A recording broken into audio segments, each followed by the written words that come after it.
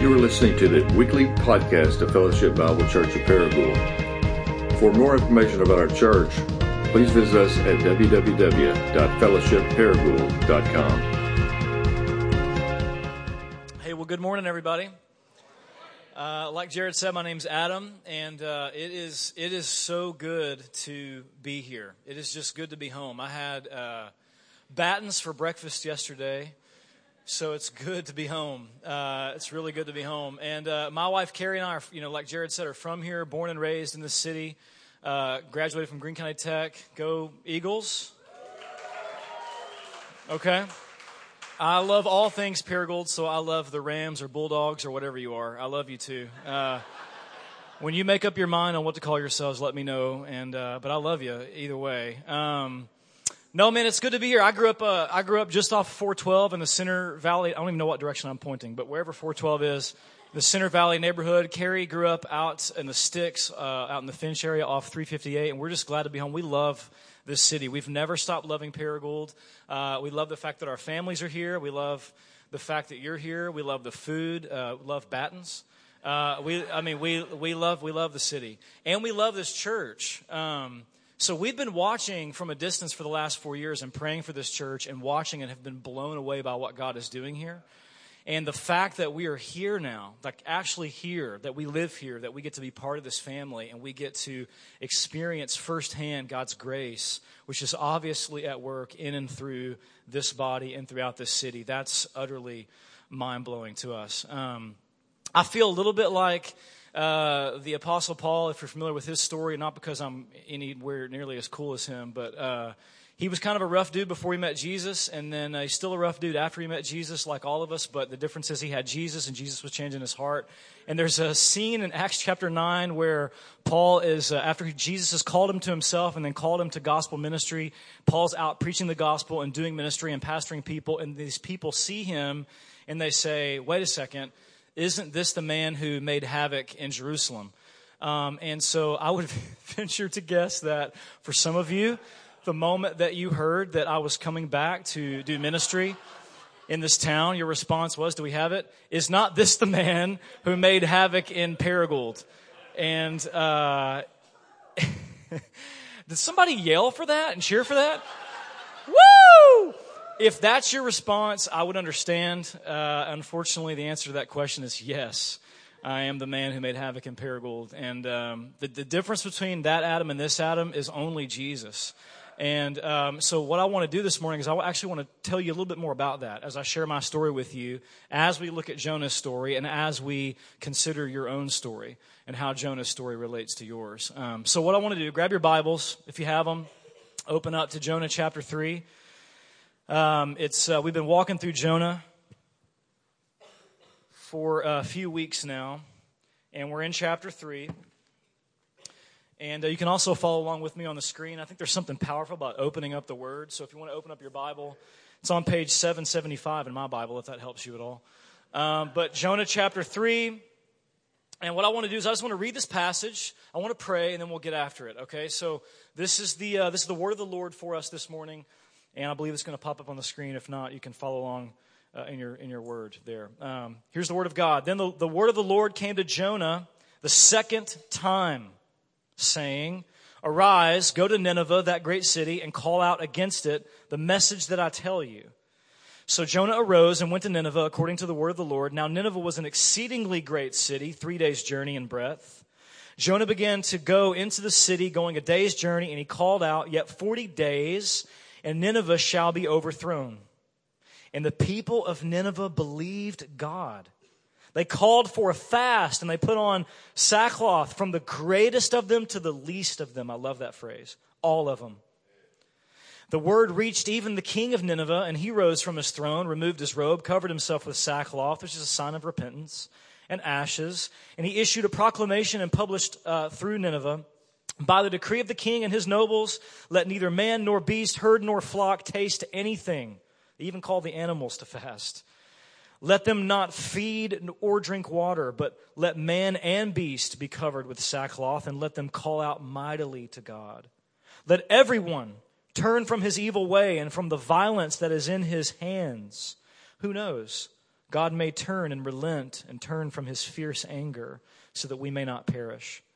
When God saw what they did, when he saw their repentance, how they turned from their evil way, God relented of the disaster that he had said he would do to them, and he did not do it.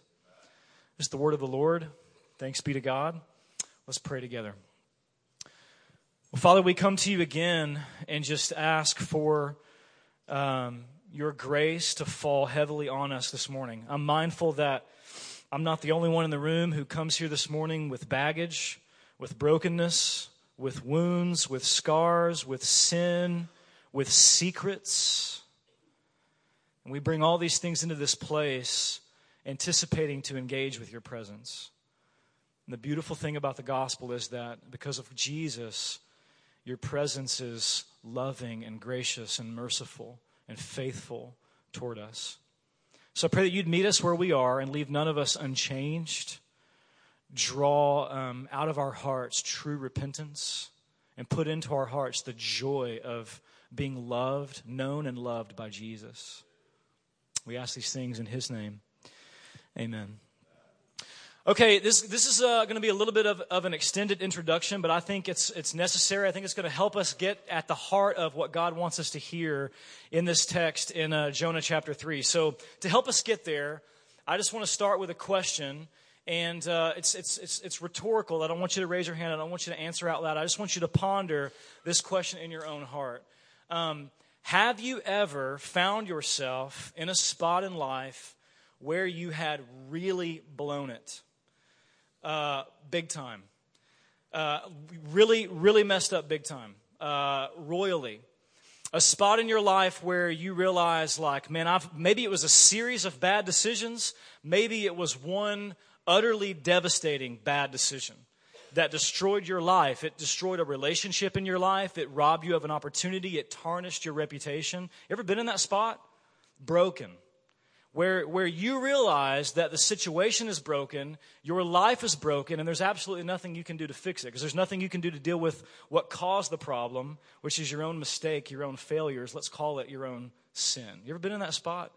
Utterly broken, utterly helpless. Maybe associated with that reality, how many of you have experienced, along with that kind of brokenness, feelings of exaggerated shame, exaggerated guilt? I'm not sure if you believe there is a God. I wouldn't assume everybody in the room is a worshiper of Jesus. I would assume some of you in the room are seeking to understand. Maybe you're pursuing God. You want to know if there is a God. But how many of you have ever been in that kind of broken spot and you've had the thought of, if there is a God, I'm too broken, I'm too bad, I'm too damaged, I'm too dirty, I've gone too far, I've messed up too royally for God to ever love me, for God to ever know me and love me, and certainly for God to ever use me in his kingdom. I would assume that most, if not all of you in the room have experienced that, and I would assume that some of you find yourself in that spot right now. You actually brought that into this room with you, and if so, welcome, because I brought all of that into the room with me too. I brought all that baggage into the room with me, in fact. So that feeling of brokenness and helplessness, and I've really screwed up this time, and the shame and the guilt that's associated with that, that's what I felt back in October when my lifelong friend Jared Pickney called me and he said, "Do you want to move home?" All of that was reawakened in me. Because Paragould, for me, was a place that I tried to run away from 10 years ago, to run away from my past, to run away from my mistakes. Let's call it to run away from my sin and my brokenness in order to maybe start fresh and maybe even get a chance to redeem myself. Share a little bit about my story with you. Like I said, it's going to be an extended introduction. I think it's going to help us get at the heart of the text. This is a place where I essentially tried to wreck my life. I had a reputation back in the day, for those of you who don't know, of wreaking havoc in the city of Paragould. I had lunch with an old friend this week, and he's from high school, and he said to me, he said, "I would have invited you to lunch at Wendy's, but then I remembered that you were banned for life from Wendy's." And it's true. I don't think the current staff knows that, because I got a Baconator from there recently, but it is true. I sat with my guys and my MC this Friday night at Buffalo Wild Wings and listened to Jared tell story after story about all the places I've been kicked out of in Paragould and Jonesboro, and it's not things I'm proud of, but it is things that happen. So my reputation, man, I kind of terrorized this place growing up. I pulled really awful pranks on teachers, on local businesses. I did all kinds of stuff. And what I did was I really built my whole identity on being the class clown, which is the reason why I was voted class clown every year. And Brittany Costner can tell you that. Back in the back. Every year. I was searching for something, right? Like all of us, I was looking for acceptance. I was looking for love. I was looking for approval. I was looking for the chance at being validated and affirmed. And so what I did was I built this whole image as the class clown. I learned kind of at an early age that I could make friends that way. I could draw people. I could entertain people. And so I pursued that. I ran after that. And it almost destroyed my life. It definitely hurt my reputation. I remember when my wife started dating me in high school, she had teachers pull her aside and say, "Please do not date Adam Breckenridge.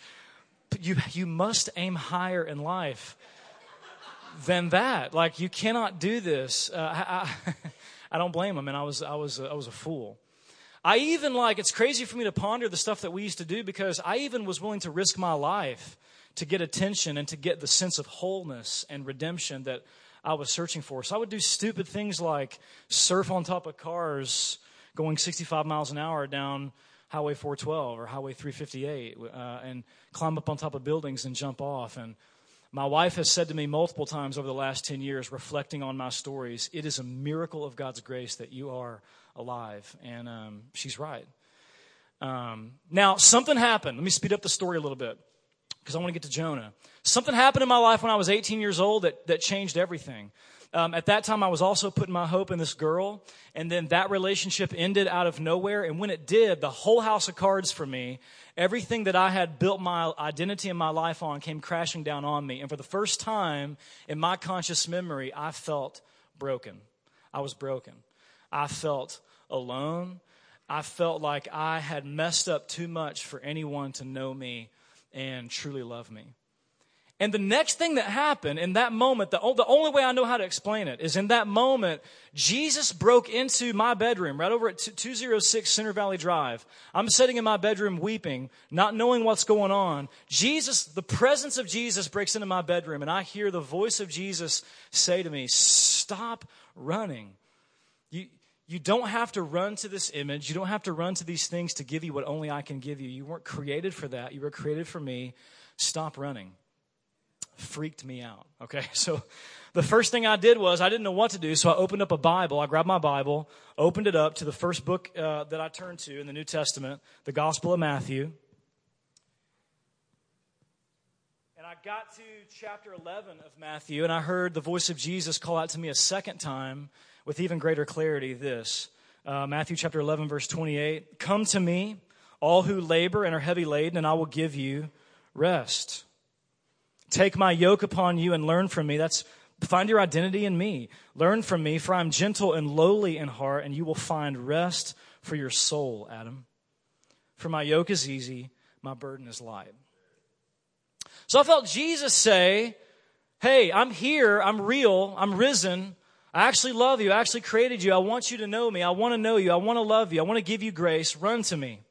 And I felt this call to Jesus, and I felt this call from Jesus. From that moment, I knew I was going to give the rest of my life to preaching the gospel, making disciples, and serving for the sake of His church. I didn't know what that looked like. I didn't know what that meant. How do you turn a total clown into a pastor? I'm literally asking, because I'm still trying to figure that out. How do you turn a total clown into a pastor? The only thing I need to do is enroll at Bible school. So I went to Williams Baptist College. And I wish I could tell you that from that point on, my story was happily ever after. Like, Adam goes to school, and Adam becomes a pastor, and Adam starts a family, and the rest is great. But once I got to Williams, the only problem was I started again running to the jester and the joker and the prankster Adam instead of running to Jesus for my identity. So I went back to the same patterns of sin. Ever been there? Same patterns of brokenness. And eventually got myself kicked out of Bible college. Twice. So the first time I was a freshman, the second time I was a sophomore, and the second time like I'd really blown it. Escorted off the campus by the police. I was told that if I ever come back, I'll be arrested. And I knew that no church in this city would hire me. I wouldn't have a chance of pastoring here ever again. It was done. And I found myself in the same bedroom at 206 Center Valley Drive 2 years after Jesus broke into my life and saved me and changed me and called me. And once again, I was broken.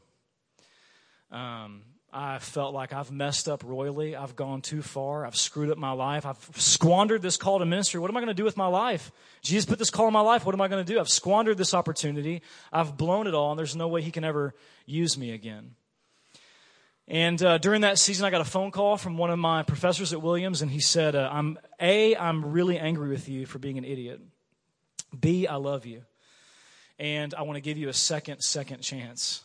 So I'm going to write a letter of appeal to the board, and I'm going to see if they'll let you back. They said they would never let me back. They did let me back. And for the next 2 years of school, I carried a 4.0 grade point average, and then I got married, and then I moved to Kansas City to pursue graduate studies in biblical and theological studies. Now, I wish, again, I could tell you that from that point, it was happily ever after for Adam. But the truth is, once I got to Kansas City, I continued to run from Jesus and his call in my life. Here's what's crazy about the human heart. I was using good things like pastoral ministry and the Bible and theology to now run from Jesus. So I used seminary to run from Jesus and his call in my life. I essentially went from the jester, the joker, to the scholar. And now I built my identity on having biblical knowledge and knowing theology and trying to be the smartest guy in the room. And so, God, man, over the last 10 years, Jesus has just continued to break into my life and say, you don't get it, man. You don't get it. Like, come, run to me and I'll give you rest. Find your identity in me, and I'll give you the rest and the wholeness that your soul longs for. And so he's continued to break me down and shape me and show me that he's my only hope. And now, a decade later, I'm back where my story started. And here's the thing that continues to blow me away as I assess my own personal narrative. It's not that I'm coming home now a fixed man, because that would make me the hero of my story. So The truth is, I'm not coming home a fixed man. I'm coming home very much still a failure and very much still a broken person and very much still carrying wounds and baggage and present sin. And the temptation of my flesh is very much still to drift from Jesus and run to Jesus to other things. So I'm coming back still a broken person. The thing about my story that absolutely blows me away, the thing God has shown me over and over again in my story, the thing that we see in Jonah's story, the thing that God wants you to see in your story is this. It doesn't matter who you are, and it doesn't matter what you've done, and it doesn't matter how far you run. You cannot outrun the grace that God desires and delights to show you in Jesus. You cannot outrun it. You can reject it, but you cannot outrun the grace that God wants to show you right now. Whatever baggage you brought into the room with you, you don't have to hide that from Jesus. You don't have to pretend and posture with that with Jesus. You bring that to him, and he desires to show you nothing but grace and mercy. Nobody in this room, especially if I'm in this room, nobody in this room is beyond the laser focus of his grace. Nobody's beyond the bounds and the utterly limitless limitations of his grace. So here's what I want to do this morning. I want you to assess your own story as we look at Jonah's story. And I want to focus on, with the rest of our time, I'm going to try to move quickly, Jonah chapter 3. And I just want to talk about this relentless, ever-pursuing, boundless, generous, limitless grace of God that insists on pursuing you and healing you and redefining you and restoring you. I want to talk about that and the implications of that for your life, and I want you to consider what that means for your story, all right, as we look at Jonah's story. So let's do it, man. Let's turn to the text. Look with me at Jonah chapter 3. If you close your Bible, you can open it, or perhaps it's going to appear on the screen. You can follow along with me there. Go to Jonah chapter 3, verse 1, and we're going to camp out here for a little while. I think this is one of the most important verses in the whole text, in the whole book. So, chapter 3, verse 1, the author says this. Then the word of the Lord came to Jonah, what? Let's say it again together. The word of the Lord came to Jonah, The second time, right? The second time. Okay. Just put your eyes on that phrase, and let's focus on that phrase for just a second. I want to talk about this. God gives Jonah a second chance, right? God comes to Jonah, and he calls Jonah a second time. That means there was a first time. What happened the first time God calls Jonah? Let's do a little review. He runs, right? He runs. God comes to Jonah, chapter 1, verse 1. If you look at the text, the word of the Lord comes to Jonah, speaks to Jonah, and says, get up and go to Nineveh. Tell those people that I'm real. Tell them not to play around with me. Tell them that I created them. Tell them that I care about justice. Tell them that I care about every fiber of their being, and I care about the way they live their lives. I care about what's going on in their hearts. Tell them if they don't stop running from me and running to idols they've created in their own image, I'm going to destroy them because I'm a just and holy God. Okay, Jonah, you got that, Jonah. Get up, go tell them that. What does Jonah do? Jonah bails. He skates. He turns and he runs literally thousands of miles in the opposite direction. Why does Jonah run? We see in chapter 4 that Jonah runs because Jonah, just like you and me, has a lot of junk in his heart. Jonah, chapter 4, we're going to talk about this next week. Jonah doesn't share the heart of God. Jonah is a racist. Jonah is self-righteous. Jonah does not care about the Ninevites. He thinks he's better than the Ninevites. He would rather God nuke the Ninevites than pursue them and show them grace. So Jonah turns and Jonah runs. What does God do in that moment? I think it's really helpful for you to interpret your own story to see what God does in Jonah's story in that moment. God turns and runs after Jonah. We see not only his pursuit of the Ninevites, but his pursuit of Jonah himself. God turns, God goes, and God runs after Jonah. And we see in chapter 1, he hurls this great storm at Jonah, and now Jonah finds himself literally drowning in a sea of his own bad decisions. Ever been there? I've been there. He's drowning in an ocean of his sin and his rebellion. And so then a miracle happens. In a very bizarre display of God's grace, God sends this great fish, right? We usually think of it as a whale. God sends this massive fish that swallows up Jonah.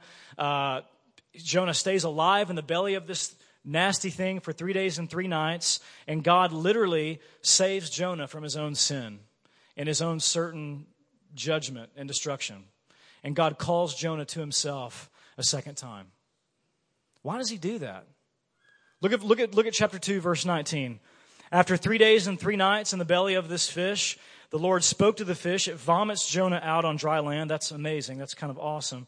It vomits him out on dry land. And now you're Jonah sitting there trying to make sense of this. And before you know it, the word of the Lord comes to him and calls him a second time.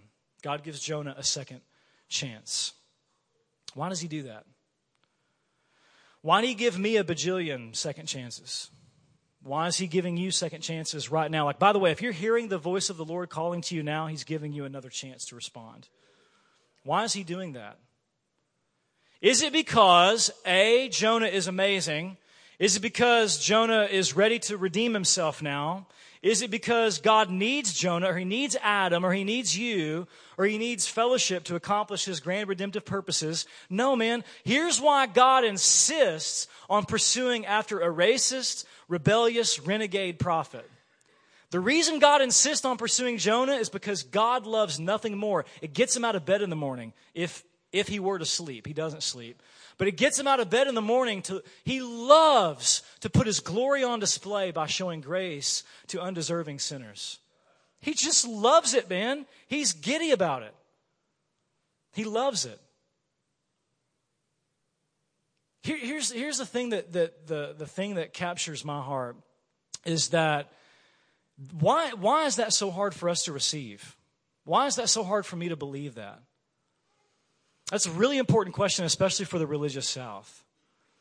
I think that what would it take for us in the religious South to reject this erroneous idea that God somehow needs me to work for him or do stuff for him or have some kind of perfect moral record, or at least try to balance the scales as best as I can in order to be accepted and approved of by him.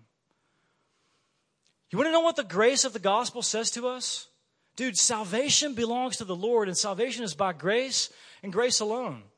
The only reason God pursues all the way to the cross, is where Jonah is ultimately pointing us, is because God desires to show grace to undeserving sinners. It's against the backdrop of our sin. It's what puts his glory on display forever. He loves it.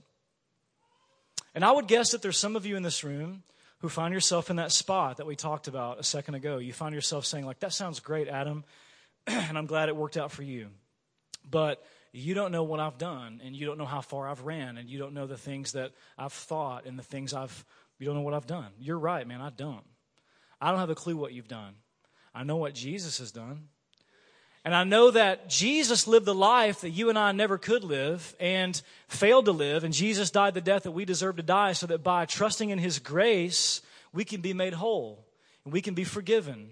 And we can have the scars and the wounds that we carry healed.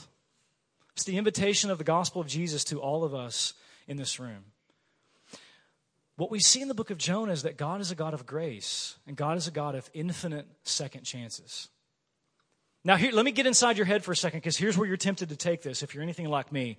You're tempted to take this as, okay, so God saves and gives me a second chance to redeem myself, right? God's going to give me a second chance to actually do better, try harder, and make it right this time and atone for my mistakes. I mean, we've missed the whole point if that's where we go with this. God doesn't give Jonah a second chance so that he can have a shot at redemption. God gives Jonah a second chance to show Jonah redemption. And God gives you a second chance, multiple, infinite second chances in Jesus to show you over and over the redeeming power of his grace. It's not a shot at redemption. Like, you know, what are the practical implications of that? What does that mean for us? It means that we don't have to perform for his approval. It means that you can't work for his grace, and the good news is you don't have to. Some of you in this room, if you're anything like me, are literally exhausted because you've put yourself on a treadmill of self-righteousness and trying to earn the Father's approval. And instead of running to Jesus, you run to religion to make yourself feel whole and to make yourself feel like you have a sense of personal credibility. So you run to your resume of church attendance, or the fact that you used to teach Sunday school, or the fact that you have Bible degrees, or the fact that, you know, you're perceived a certain way, or you go to church or whatever. And it's exhausting. And it actually only stirs up guilt and shame in your life. You know what it means that God comes to Jonah a second time, that he insists on coming to you time and time again to show grace? It means you don't have to work for him. It means you don't have to perform. It means you don't have to pretend that you're better than you are. I know what it's like to create an image and have to try to upkeep it and maintain it. So for much of my life, once I kind of left, I ran from my past. I left Paragould, and once I got to Kansas City, I learned how to comb my hair. I bought a leather bag. I started dressing like a big boy, and now I tried to maintain this image of I'm perfect Adam now. I'm no longer that fool. I'm actually like I've got my ducks in a row. And I wanted to look like I was like this smooth duck, you know, gliding across the surface of the water. And meanwhile, what nobody saw, it's a great image, right? Just think about that for a second. What nobody saw was like actually I was paddling frantically beneath the surface to like stay afloat. And I was about to drown in a sea of my own self-righteousness. You know, dude, the fact that God is a God of infinite second chances in Jesus means that you don't have to perform, you don't have to pretend to be better than you are. Just come as you are and receive his grace and mercy. Stop running from it. Run to him and find rest. It means you have nothing to prove, you have nothing to self-protect. It means also that you can stop punishing yourself. You don't have to perform, you don't have to pretend, you don't have to punish yourself. I spent a lot of years beating myself up for my mistakes. And when Jared called me in October and he said, "You want to come home?" I thought, man, like, there's no way I could come back and pastor in that place. And I felt wallowing in my guilt and shame and beating myself up for the opportunities that I squandered here. And I felt God come to me a second time, a second time, and say to me, like, dude, you still don't get it, man. You don't have to punish yourself. Jesus was punished for you. What would it take for us to actually believe that God is a God of infinite second chances and a God of infinite relentless grace in Jesus? It'll change your life. And it'll redefine your life. And it'll restore your life. Because here's what we see as you keep moving in this text. When you come to Jesus and you respond to his call to stop running and you run to him, not only does the grace of God redeem you, it also restores you and it redefines you. Because what we see with Jonah is it restores him as God's prophet. It restores his identity and it restores his mission. So when you come to Jesus, Jesus gives you a new identity and he gives you a new mission. And he calls you, broken people, to go out and be a part of his redemptive plan. It's good news for a broken person like me. Look at the text and look at chapter 3. Let's actually just start back at verse 1 again.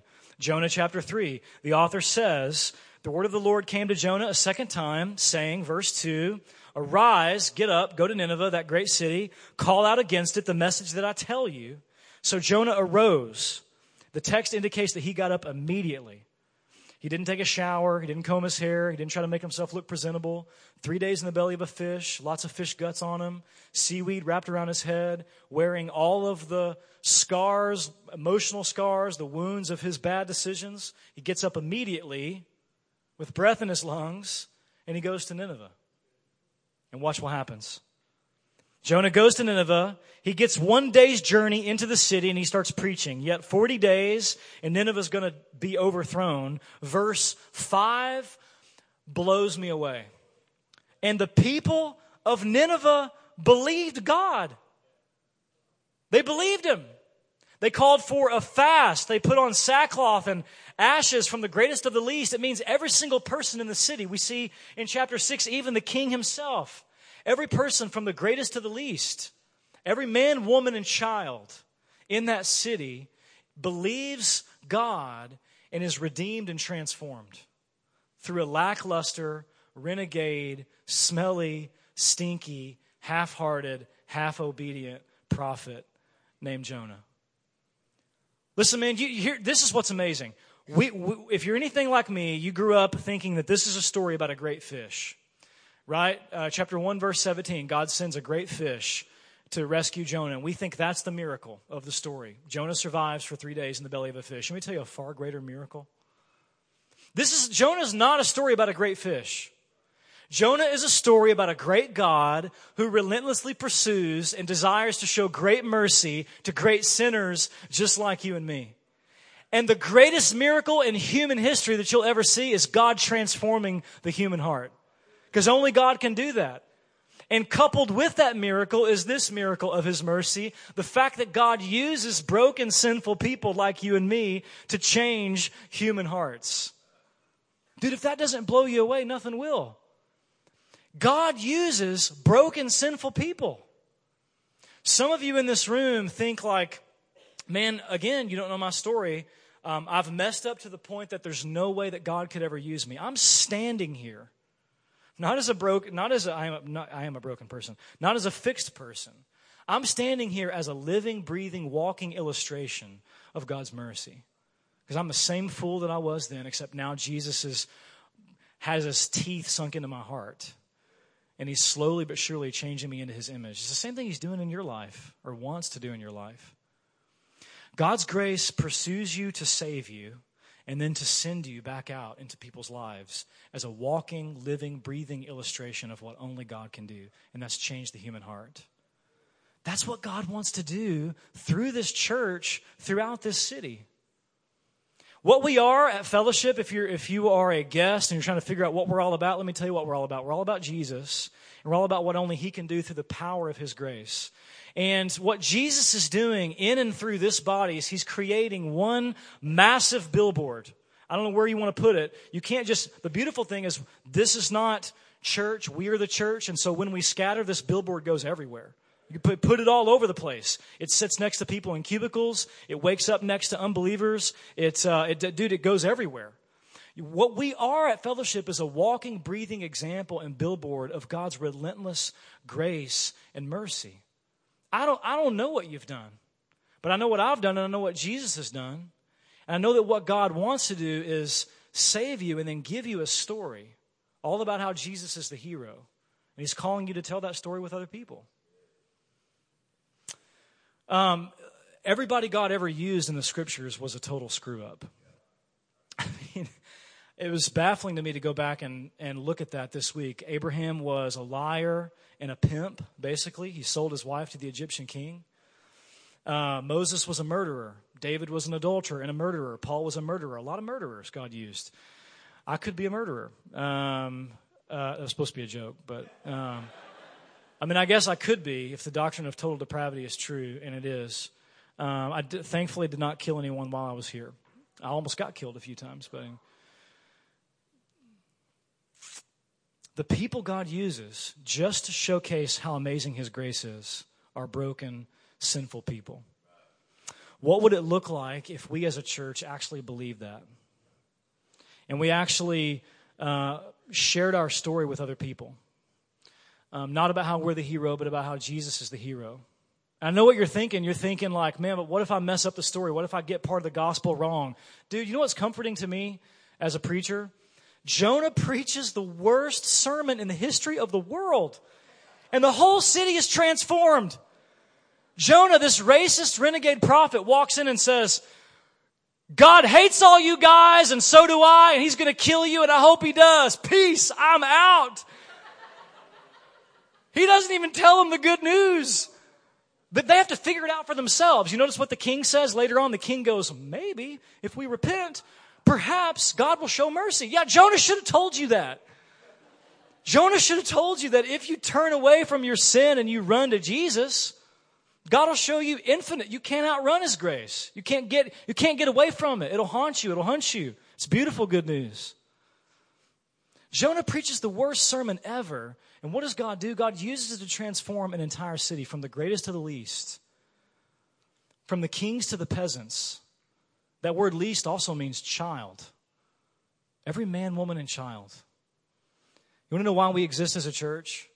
We exist in this city so that every man, woman, and child might have a daily encounter with the real risen Jesus. That they might encounter and enjoy the presence and the life-transforming grace of the real risen Jesus. That's my prayer. That's why I moved home. That's the only reason I moved home. Ask my 4-year-old. She'll tell you. It's the only reason we came home. We came home to be a part of that. So thanks for welcoming us back. And here's how I want to close. I said this at the beginning. It's impossible in Jesus. It's impossible to outrun the grace that God desires and delights to show you. It is possible to reject His grace. And so the invitation from Jesus is, come to me, run to me. Stop running and looking to things to be for you what only I can be for you, and run to me, and I'll give you the rest and the wholeness that your soul longs for. And what we see at the end of chapter 3 is if you repent and turn away from your sin and run to Jesus, God will relent, and He will show you limitless grace and mercy. Which leaves me with this question: how is God able to do that? How in the world is He able to do that if He's just and holy? I've asked that question a lot in my life because I've done a lot of bad stuff in my life. How is God able, when Adam Breckenridge or when you turn and repent, how is God able to relent?